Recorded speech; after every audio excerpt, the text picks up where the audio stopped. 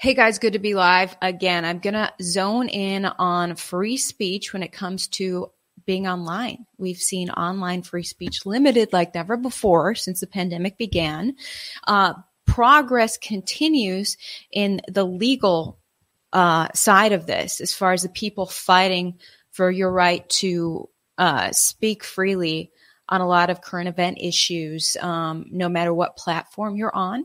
Now, a lot of people misunderstand what Section 230 is. Section 230 of the Communications Decency Act of 1996 protected websites from lawsuits when it comes to them becoming an interactive website. So as soon as you become a website that allows others to post on your website, you need protection legally so that you can post whatever you want without, I'm getting comments. Okay.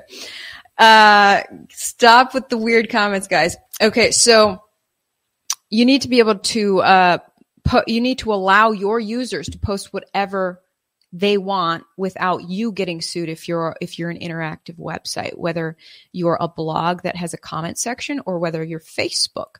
So the idea for Section 230 was originally to protect free speech, to give the host website immunity to people who are commenting. So that way comments can be free, and only the commenter who breaks the law is the one who sees legal repercussions, not the host website that hosted that comment. So initially it was like, oh, that's great for free speech. But now we're seeing those websites actually censor like never before. And Jason Fick is going to join me. He is from the Social Media Freedom Foundation.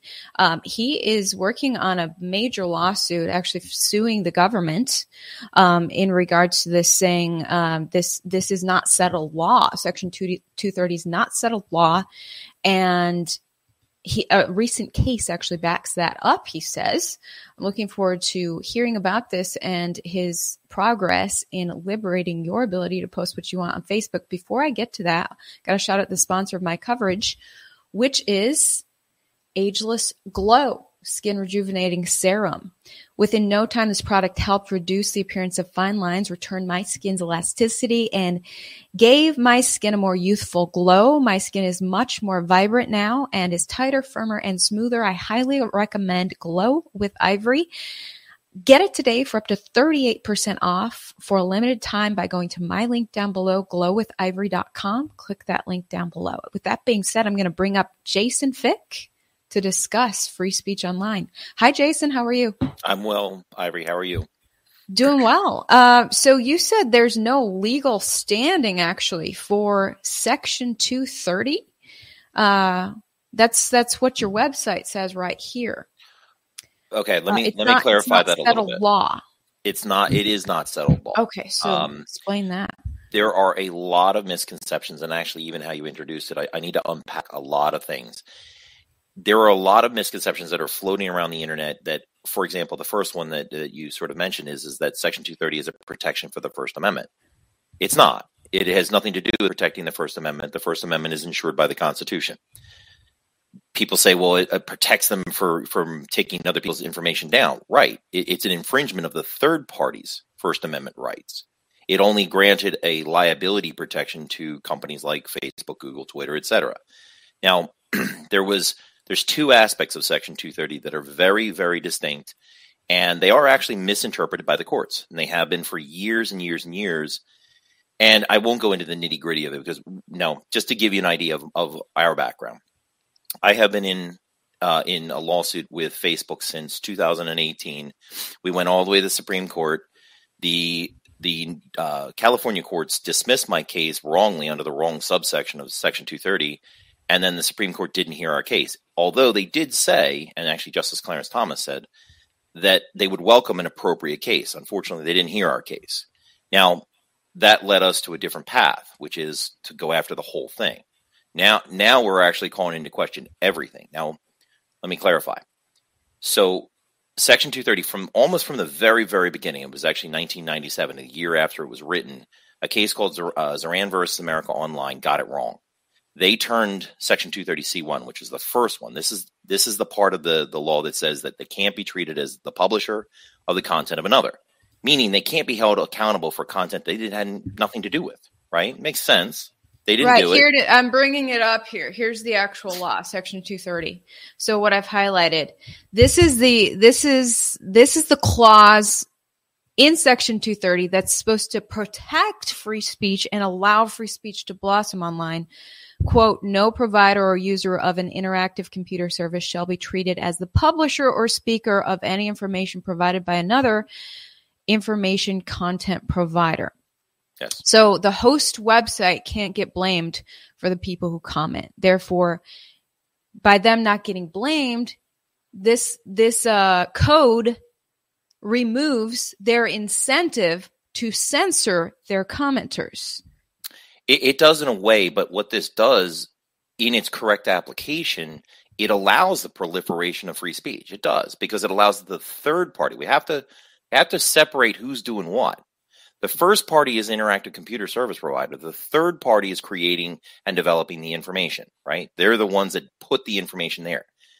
What happened in Zoran was a very simple mistake, but it is a monumentally important mistake. If you reread this carefully, it says that they cannot be treated as the publisher, not as a publisher. They are different. The publisher denotes that it's a pre-existing publisher. Matter of fact, James Madison, one of the founders of the Constitution, wrote in the Federalist Papers that the most important word in the right to free speech is the word the, and it's because the denotes it was pre-existing right, so it can't be abridged. Here, if you convert that to a publisher, they can't be treated as anything, even if they are the publisher.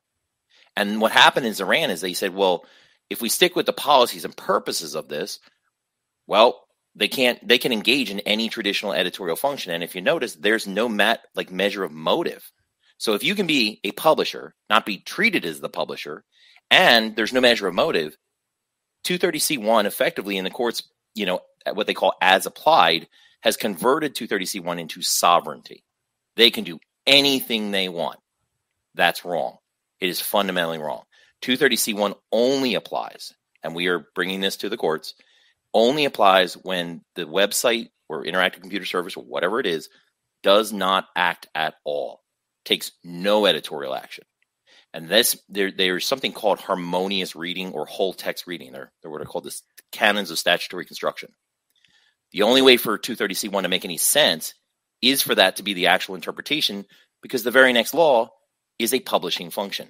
It would wipe it out. It would render it useless. So that right there has been one of the misconceptions by the courts that we have to undo. It's not that they can't be treated as a publisher at all. It's that they will not be treated as the publisher if they're not the publisher, if they have nothing to do with the content. Makes sense.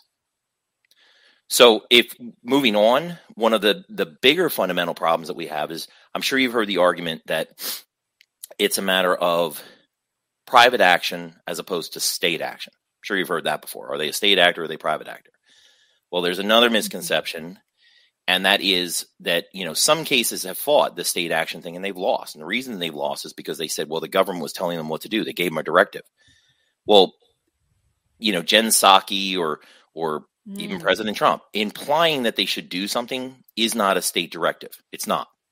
However, we can actually pull it apart right in the language. Because again, the law is the law. It's the letter of the law. It's right there, written in front of us. It's just people have confused the order of operation and not applied the sentences correctly. For example, 230C2A, right? Go to C, then you go down and you look at A. So yeah, the clause below what I highlighted. I think this is where the major censorship comes in, because Correct. What I highlighted theoretically should disincentivize Facebook or anyone else from taking down your posts. Correct. But for some reason, all that ratcheted up in the pandemic, and I guess the section below it is kind of the incentive for them to censor, although we still have to sit there and wonder why they did so much in the pandemic. But just circling real quick to your Fick versus Facebook lawsuit you filed in Mhm. 2018. The courts threw that out, citing what I highlighted here, saying, Mhm. look, Facebook did not Facebook itself didn't publish these particular comments, But they did.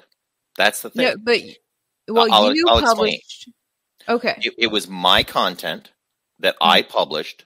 So therefore, under the circumstances of 230C1, I am the publisher. I'm the guy who put it up there. That information was then taken down by Facebook. So that is a publishing action. They took it down. That should be subject to 230C2A, the next law. But it wasn't. They didn't care about that at all. They took it down, they restricted the information, and they called it otherwise objectionable, so to speak. Although they didn't give me any showing of cause. They just took it, and actually what they did was they unpublished 6 of my pages with 14 million fans. Wiped my business out. They deleted overnight. 6 of your Facebook pages. Good Just Lord. 6 out of 12. At my peak, I had 38 million fans on Facebook. I was gigantic. Oh, wow. I just never tried to be personally famous. I just ran big pages. Big pages. Okay, so let's look real quick at C2A, what you're talking about here. So theoretically, Facebook's reason for taking down your 6 pages was C2A, no provider or user of an interactive computer service shall be held liable on account of any action voluntarily taken in good faith to restrict access to or availability of material that the provider or user considers to be obscene, lewd, lascivious, filthy, excessively violent, harassing, or otherwise objectionable, whether or not such material is constitutionally protected. And then B, any action taken to enable or make available to information content providers or others the technical means to restrict access to material described in paragraph 1. Okay. So these. So two in layman's pieces, terms, what right. does that mean?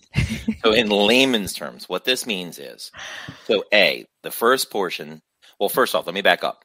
230C, 2, right, where it says civil liability. This is the actual protection. This is the part where they're not to be held liable in the event that they act. So harmoniously, it makes sense now, right? The first section So is if it's they like, don't do anything. good, they're helping the government out by deleting excessively violent and harassing content. Correct. So 2 comes down to what do? They're civilly liably protected when they act. So this section has to do with their actions. So let's go to what their actions are allowed to be. A is very simple. It's when they act upon content. It says right there that they can take action against objectionable content. Well, that's the lowest burden, right? And B says that they're not actually acting on content. What they're doing is they're making the tools available to a third party to take down content.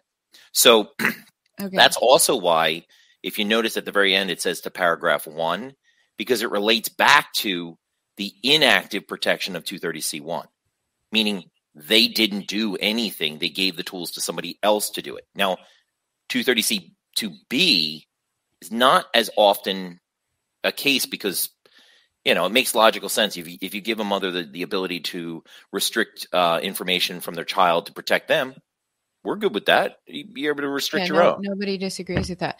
So the point is basically what we've seen in the pandemic is Facebook wiping out anything objectionable. Anything that disagrees with Facebook's political views. Political. Not excessively violent, harassing, filthy, all this stuff. Right. So, I mean, is that where you're trying to get them legally? Is to say, hey, you're not deleting based on these cases. So, the upcoming case that we have. So, just so everybody knows, and I'll come back to this real quick, just so everybody recognizes today. By the end of day, we're actually filing a second appeal in the Ninth Circuit Court challenging the Good Samaritan provision, which is actually the very top. That applies to everything. They fundamentally have to be a Good Samaritan at the threshold. If they're not, they lose immunity immediately. You don't even have to look at these subsections. That's the first thing that's on the table right now. Then we are going after the constitutionality of this law, probably within a month. And I can say that we have congressional help already. Because the principles all fall under 230C2A that are unconstitutional. And you'll understand why in a second when we dismantle this thing. Okay. So it says, first off, remember the state action versus private action, right? That argument is ill-conceived every which where. It says any action voluntarily taken, right? It's not any action at all. The action still has to be done in good faith. It has to be to restrict access to availability of materials, yada, yada, yada, right? But the question is voluntary action, meaning they have a choice whether to do it.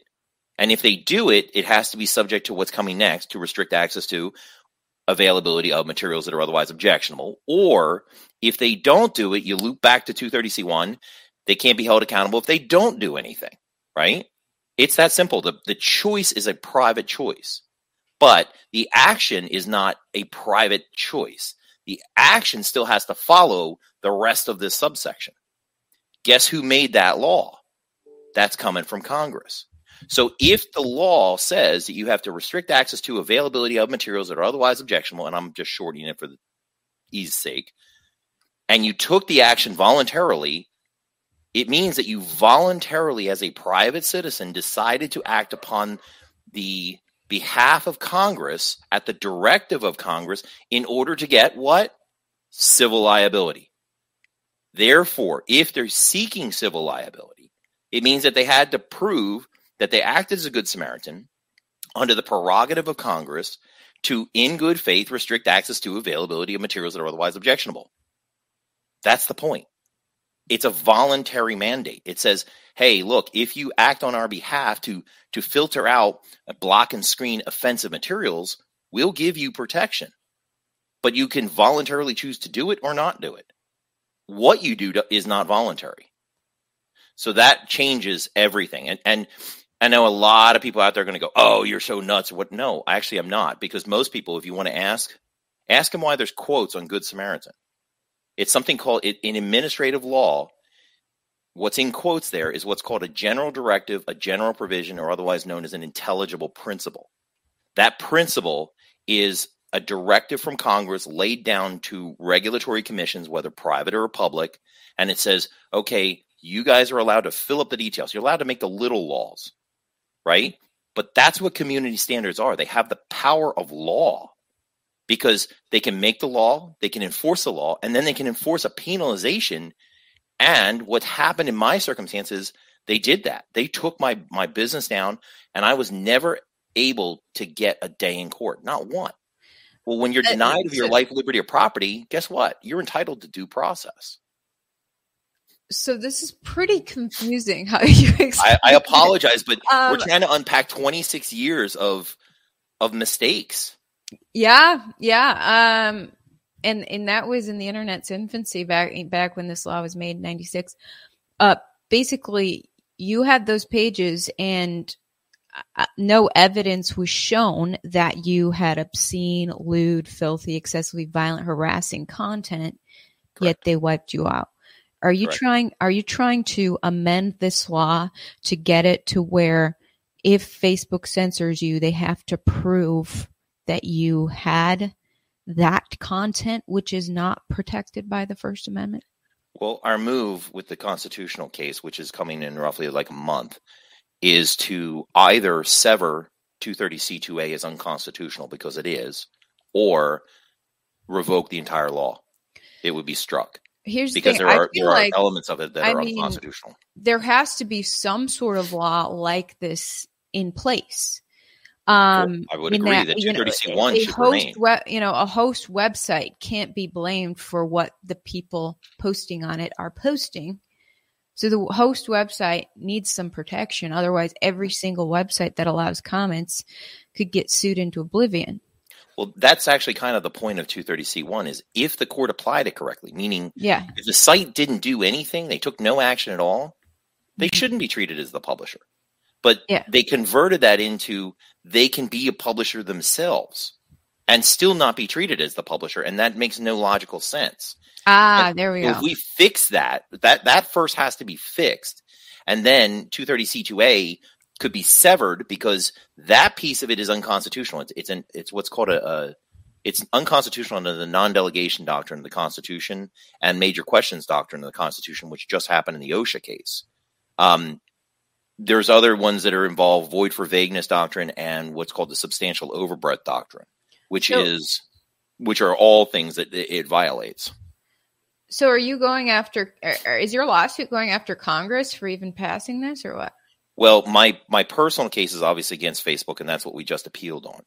The next one is going to be what's called a Rule 5.1 constitutional challenge of the law itself, and we're going to be suing the United States government because when a law is unconstitutional, it denies a citizen of their rights, it must be at least explained. What's called declaratory judgment.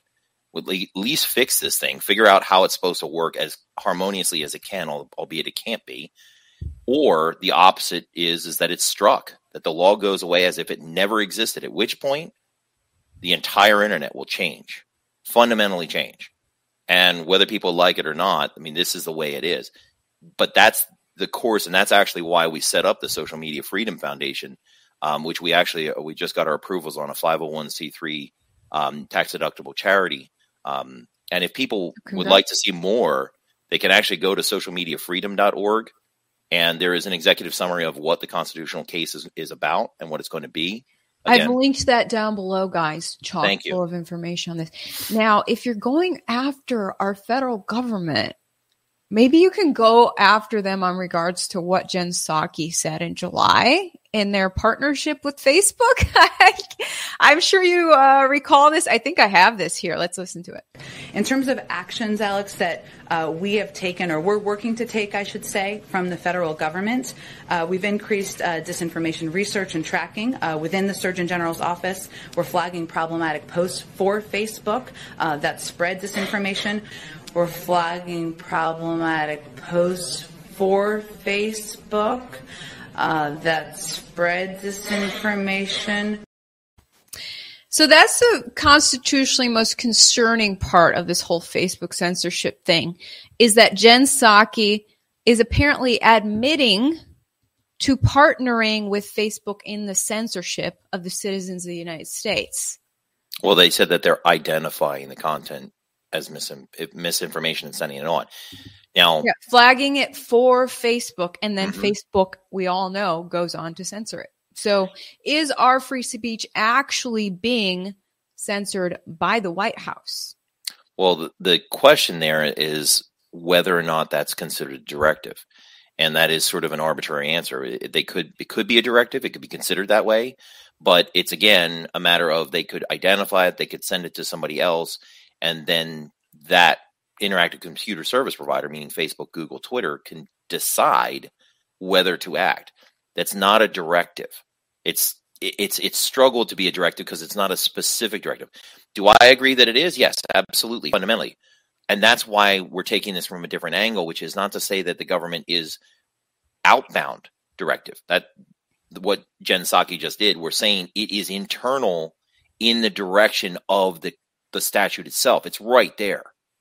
They say you can voluntarily choose to act under the directive and the prerogative of Congress. And here's how. And it then tells you to restrict access to availability of material. That's a congressional directive, came directly from Congress. So, yes, do I agree with you? Is there an influence? I'm sure there is. But at the same token, it's not as specific a directive, and cases like that have actually lost because it has to be a very specific directive saying to do this, and then as a result, the site does it. Saying it arbitrarily and saying, hey, you can take this down, we'll identify it, but you can take it down, wink, wink, nod, nod, is not exactly a directive. Facebook's done a pretty good job of going on to take that content down. They definitely voluntarily act a lot. But again, like we said, it's actually unclear whether they're voluntarily acting or acting right after the White House told them to. Correct. That right there is the part that's disingenuous. You don't know whether or not they're acting on behalf of the government, at the directive of government, or just coincidentally. But then again, remember, the government can always do stuff to them, so there's always this incitement to do it. Yeah. Or, hey, you don't have to do this, but we will come after you if you don't. Exactly. Duress is the same situation. And what we're trying to basically take that out of the equation and say, nope, the law says it right here. It's right in black and white. It's unconstitutional. Take it down. That's what we're going to go do. Well, I like that. You took your case versus Facebook all the way to the Supreme Court, where they refused to even hear your case. Unfortunately. So I like that you're still pursuing this, because I'm sick of the Supreme Court just saying, "Ooh, we don't feel like hearing that case. We're gonna look for a technicality as a reason not to." I mean, we saw that happen with the 2020 election, where Americans were desperate for answers, decisions. And Supreme Court in December 2020 said, "Ooh, we don't feel like hearing a case about your election." So anyway, I'm glad that you're kind of putting pressure on to. We never quit. I don't quit. And realistically, keep in mind that this is not a political fight. Our constitutional challenge is bipartisan. It just says that freedom should exist online, period. And I believe that in this circumstance, we have addressed everything. It is a very comprehensive case, and it has taken us a long time to assemble this. It's been very expensive, and I would encourage people that want to support this internal fight. This is the real fight to stop this, to go to socialmediafreedom.org and help us, because we need to stay in this fight. And I believe that the Supreme Court may actually be compelled to fix this thing finally, because there's really nothing more to discuss. I mean, we've covered virtually everything. And I'm sure that everybody will be impressed when this comes out, or just hate it because they're proponents of keeping free speech under wraps. Right. Well, good luck in your lawsuits, and keep us updated. Again, we've got your website with all that information down below.